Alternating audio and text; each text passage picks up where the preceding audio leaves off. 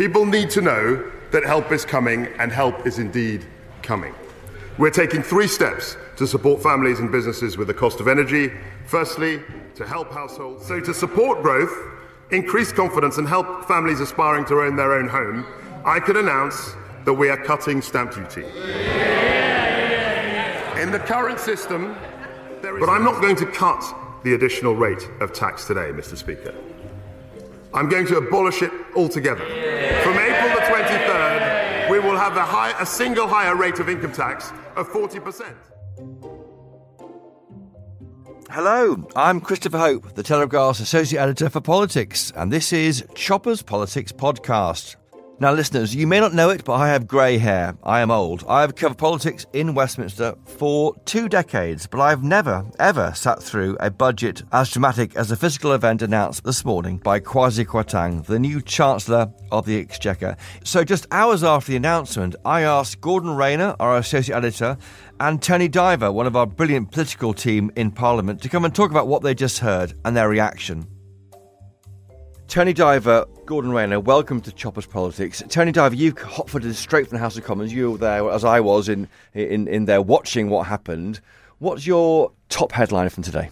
Well, the most extraordinary number of tax cuts have just been delivered to us. It's a bonfire of taxes. A huge bonfire of taxes in this 40-page booklet. I'm waving this around. We've been given this booklet. It's got the Growth Plan 2022 on it. Pause. Not called a budget. Why not? It's not a budget. It is a fiscal event. In fact, in the sort of spin we had afterwards from the Treasury, it was accidentally referred to by people in the Treasury as the budget. So that line didn't last very long. But yes, it's not a budget. It's a fiscal event. It's because there are no forecasts with it. That's why it's not a budget. That's right. So normally when we have a fiscal event such as this, it's normally a budget or a spring statement. We get the Office for Budget Responsibility, tells us what the growth forecast is likely to be. It does a full audit. And why isn't one of those? Accounts. Well, the government won't let them do it. The government said it would take too long. 10 weeks to do it. Yeah, we don't want the ABR involved. We're just going to tell you everything we want. And this is, Liz Truss is in Downing Street now. Rip up levelling up. But this is a budget, right? And well, yes, it's a budget because it's massive. If this was a budget, we would call it a big budget, right? There's a lot of tax stuff in here that is pretty extraordinary, pretty massive changes to the tax system. What's your one headline from it? Well, he's abolished the additional rate of income tax. 45p gone. The 45p rate is totally gone. If you earn over £150,000, you pay the same amount of tax as someone who earns £51,000. Right? That is a huge change. And it's basically saying, look, we're going to make the tax system less progressive, but we don't care because what it's going to do is boost the economy. It's going to create economic growth, and that ultimately will be good for everyone in the end. And that is the big message today from Kwasi Kwarteng. It's not about redistribution. It's all about making the size of the pie bigger. And that's only in England, not in Scotland. That's correct. So from next April, the tax differential between England and Scotland at the top rate is 46p against 40p. That also is interesting for the union, isn't it? Gordon Rayner, what's your takeaway from this? Well, similarly, it's, as you say, the biggest budget we've had in years, even though it's not a budget. Biggest since 1972, according to the IFS. Yes, and there's a lot of debate as to whether the 1972 budget is a very kind comparison, because that was seen as a dash for growth, and it didn't really work. So, but situation was different then. We've got different economic circumstances now. Liz Truss, it will hope that this gamble pays off, and it is a massive, massive gamble. She's basically put everything on black, and if it comes up red, then forget it. Labour are back. Yep. Speaking of red, though, of course, the government also said that it's going to borrow £72 billion more, is one of the things it announced this morning. That's in this fiscal year, because that is only a small amount of the $400 billion they borrowed at the height of COVID, so they would put that into a context. I mean, the pound is tanking as we're speaking. We're speaking at lunchtime on the Friday. The pound is tanking. Why is that, Tony Diver, do you think? Well, I mean, clearly the markets are pretty nervous about this idea. And I mean, if you do look at it from a government balance sheet point of view, this book that we've got in front of us has got a lot of very expensive stuff in it, and not a lot of stuff that raises money. Paid for by future growth that hasn't happened yet. Exactly. It's called the Growth Plan 2022, but that should be a question mark. Well, is it a growth plan? We have no idea. Well, Kwasi Kwarteng says that the government wants to reach a trend rate of 2.5% growth in the medium term, but actually pressed on this, the Treasury won't actually tell us what they won't define medium term. Medium term could be 10 years. I mean, what is it in the context of the entire economy? That's a long the markets are tanking this morning because of this document. Do you worry there's no actual cuts in spending here? Because what the markets want to see is that Britain is investable, that it can control spending. That means cutting stuff. Now, I wonder why, for example, HS2 is a big cost on the bottom line of the budget. Why isn't that being cut back? But there's no actual cutting. This entire document is based on future growth that hasn't happened yet. Yeah. I've been talking to Tory MPs since this not budget was delivered, and particularly Tory MPs who didn't come out in support of Liz Truss to see what they think of it, because obviously she will hope that this will help to unite the party. I'm not sure that it will. The point that some of the MPs were making, particularly Rishi Sunak supporters, was that they said, the bond markets will be the ones who decide whether or not this stands or falls. And in particular, they were drawing attention to the level of interest rates. I think it's 3.75% at the moment that the government is paying on its debt. If that goes up, then she's going to be in a lot of trouble, I think. Turning Diver, let's go through the document briefly then. We talked about the top rate of income tax. There's also an issue about the 1p cut off the basic rate. Yeah, so Rishi Sunak told us that we were going to get a 1p cut from 20% down to 19% in April 2024, i.e. just before when we expect the next general election to be. That's been brought forward by a whole year, so it's now April 2023. And what's that worth to people? £170 a year. Right, compared to how much off the top rate being cut off? £10,000. Well, that depends how much you earn, doesn't it? On average earnings, but it does feel like a rich person's budget. Well, yeah, and actually, I know we just said there that it's not a budget that saves any money by cutting things, but one of the things Kwasi Kwarteng did say would be cut is people's benefits if they won't work harder to get jobs. Basically, he says that the government wants to make work pay, and so there's a sort of stick approach to this rather than what you might describe as a carrot approach. Let's skip through what we knew was happening. We know that the planned increase in corporation tax from 19p to 25p from April now will not happen. The national insurance increase, which Rishi Sunak put through in April, now will be axed. Employers 1.25% on for employees. That goes. That's 2.5% tax cut. And there's also cuts in stamp duty. Yes, that's right. I mean, that's very significant for first-time buyers. The Chancellor said that he wants more people to be able to get on the housing ladder, which is, of course, what Conservative governments always say. First-time buyers now won't pay stamp duty up to £425,000. Right. It was previously £300,000. And he also allows a lot of new measures around business investment as well. I mean, interesting what you say earlier about the markets tanking. But I mean, the Chancellor says he wants Britain to be a place where people come to invest their money. They want to see government cutting their own spending rather than spending more of future of our kids and grandkids' money. That's right. But I mean, there is some regulatory stuff here. They announced the what they call investment zones, which were a bit like free ports, but they're not ports. They're sort of onshore free ports. Yes, ultra low tax zones where. I mean, the tone is he's lifting a cap on bankers' bonuses. Now, that was explained to us because a lot of banks had been avoiding the cap by paying more in actual income rather than bonuses. So the idea is it brings it back into a kind of way to regulate the money better. That's the explanation we had from the Treasury this morning. Gordon Rayner, what the focus of this government, this majority in 2019 is built on the Red Wall. The manifesto in 2019 was a Red Wall manifesto. It was for the whole country, a one nation document. This is a true blue, mid-80s perspective we've got here, which just diverts a long way away from 2019. Yeah. What do you think Red Wall MPs are thinking? How is this saleable to their voters? Well, I mean, I've spoken to some. I think the feeling is that we've gone from levelling up to trickle down. I think the story of this budget, and probably the story that Liz Truss is trying to tell for her entire premiership now, is that she wants Britain to become the place for investors, the place for entrepreneurs. That's why she's lifting the cap on bankers' bonuses. It's why she's bringing taxes down for the wealthy, because she wants to make it a very welcoming place for wealth creators. Singapore on sea, that idea? Well, that was pushed by Philip Hammond, I think, back in the day. Probably not quite, but certainly the idea is that you generate wealth that benefits everybody, and that will benefit people in the Red Wall as well. But the problem is that it's quite difficult to explain that. I think it's quite a sort of abstract theory for a lot of people who are on low incomes, and if they don't see the genuine effect before the next election, which they may well not, because it's a very tight turnaround, then they may just wonder what it's all for. To change driver, do you see in this budget, I'm going to call it a budget, I've given up saying it's a growth plan, this budget, do you see it as an aspiration budget? So the idea of cutting taxes for the highest earners is meant to show as a kind of, look what you can do, look what you can benefit from if you work hard. That's the point. Yeah, that's right. I mean, I think in that sense, you're right. He called it a riddle, didn't he, in his statement? Didn't that word riddle? He did, yeah. Because the government's always trying to get people to work. The productivity is poor in this country. They want to increase it, help people get on, reward working hard. This is a way of doing it. Yeah, I mean, the government's right in that. Productivity has been stalling for a decade, and it is the big thing that the Treasury's not managed to fix yet.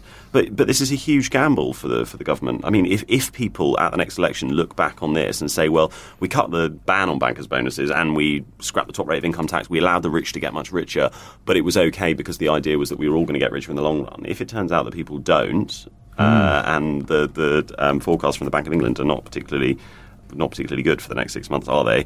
Then people will say, well, what was the point in doing it? All you've done is help people get richer.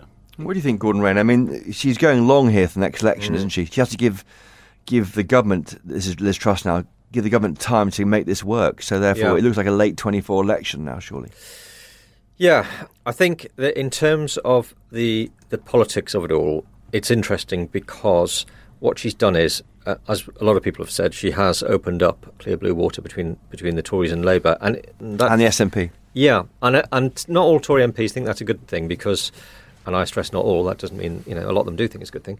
But I think the point is that the Tories are occupying the centre ground. Labour couldn't go any further to the left because taxes are already at a historic high. They couldn't go any further to the right because the Tories were basically occupying that ground. So they had Labour boxed in, and now Labour aren't boxed in anymore because the Tories have gone so far to the right. There is room for Labour to move now more towards the centre ground. They do have space now where they could say we'll put taxes up a little bit because there is room for them to do that.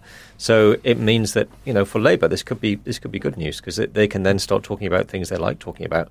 So yet more evidence of what a huge gamble it is. And I was talking to one MP who said that the worry is that if this doesn't work, then the Tories' entire reputation for economic competence is gone, and then they'll be out of power for a generation, a proper generation, not just a few years, but a generation. That is the risk they're doing here, Tony Diver, isn't it? I mean, it is this dash for growth we saw from Heath in the early 70s. It is what they are risking here.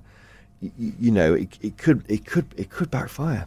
Yes, it could, and actually that was the language that Labour used in the chamber. I mean, Rachel Reeves, the Shadow Chancellor, stood up and described Liz Truss and Kwasi Kwarteng as like two gamblers in a casino late at night, chasing a losing streak, rolling the dice one more time. I mean, that will be Labour's narrative going into the next election. Because they have torched 12 years of government. I mean, what they're doing here is saying we have been this, and it's the same people basically in and around the government have got it all wrong for the past 12 years. Here's a new idea. I mean, are the electorate stupid, or will they buy this?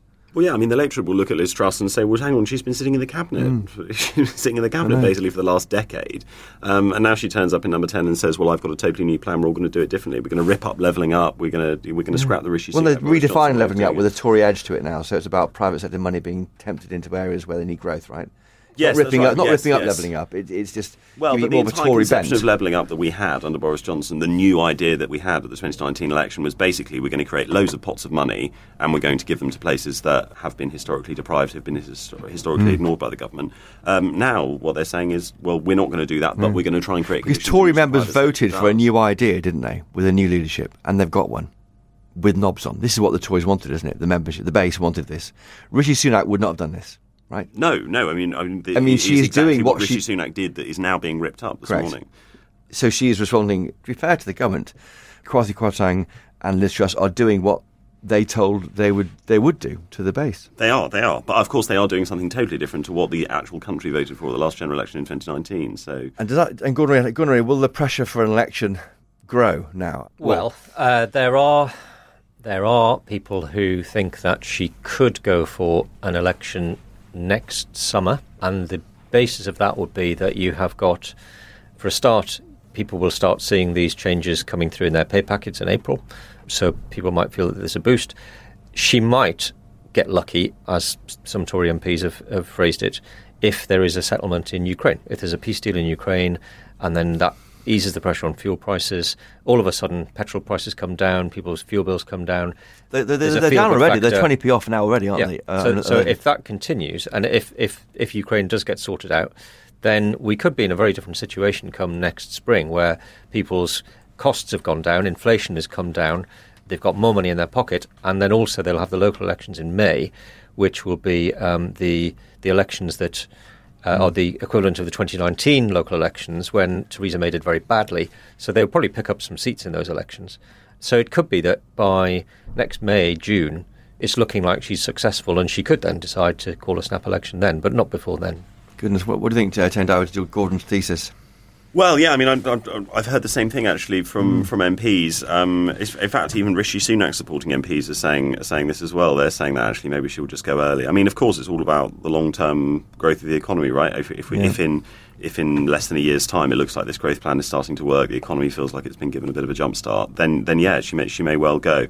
I suppose the other thing that the government's got to think about is the position of Labour in that time. You know, can Labour really start to effectively put the boot in to Liz Truss over the next 6 to 8 months? How will they respond this weekend? We're going into a big weekend for Labour. It's their party conference up in Liverpool, Gordon. Well, I think they will probably rely on the words of Rishi Sunak when he talked about fairy tale economics, didn't he? And I think we'll probably hear them using those phrases a lot, and we'll probably hear them saying, you don't need to listen to us, just listen to, senior Tories, this is what they think of this plan.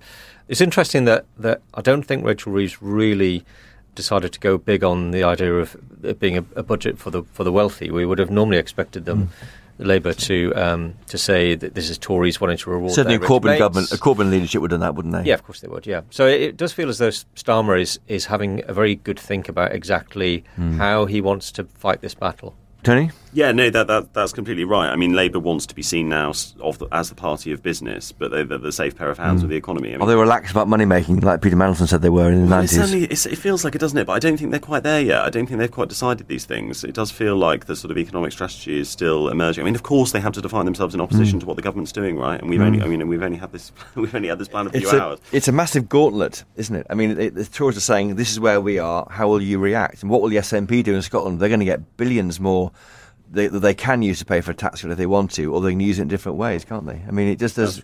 It does enliven politics because you have absolute clarity. It'll either work or it won't. And if it works, then Labour won't be able to do much about it because it will have been a roaring success and Liz Truss will be hailed a genius. If it doesn't work, then Labour's job is done for them because it'll have been a disaster and they just say nothing and they get elected probably. Final thoughts, Tony Diver?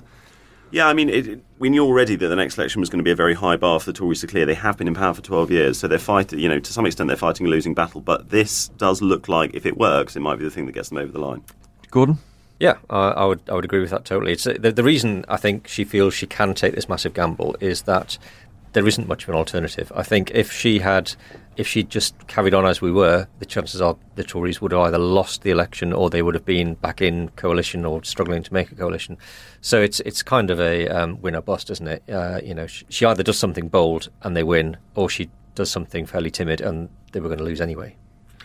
Well, Gordon Rayner, Tony Diver, thank you for joining us hot foot from Parliament on an extraordinary Friday morning here in Westminster and in politics generally. Thank you. Thanks for having us. Gordon Rayner and Tony Diver there. Well, that's all for this week for this emergency edition of Chopper's Politics podcast. Our next podcast, out in a few days' time, features interviews with Lord Mandelson, Peter Mandelson, the architect of New Labour's 3 election victories in the noughties and late 1990s, and Lisa Nandy, the shadow levelling up secretary. So do look out for that. Thank you to my producers, Giles Gear and Louisa Wells. But most of all, thank you to you, for listening. For more reaction to this mini budget, this fiscal event, why not sign up to my daily Choppers Politics newsletter? The link to sign up is in the show notes to this episode. Remember, if you can, please do buy a copy of the Daily Telegraph. It's great value and you won't regret it. Until next time, though, cheerio!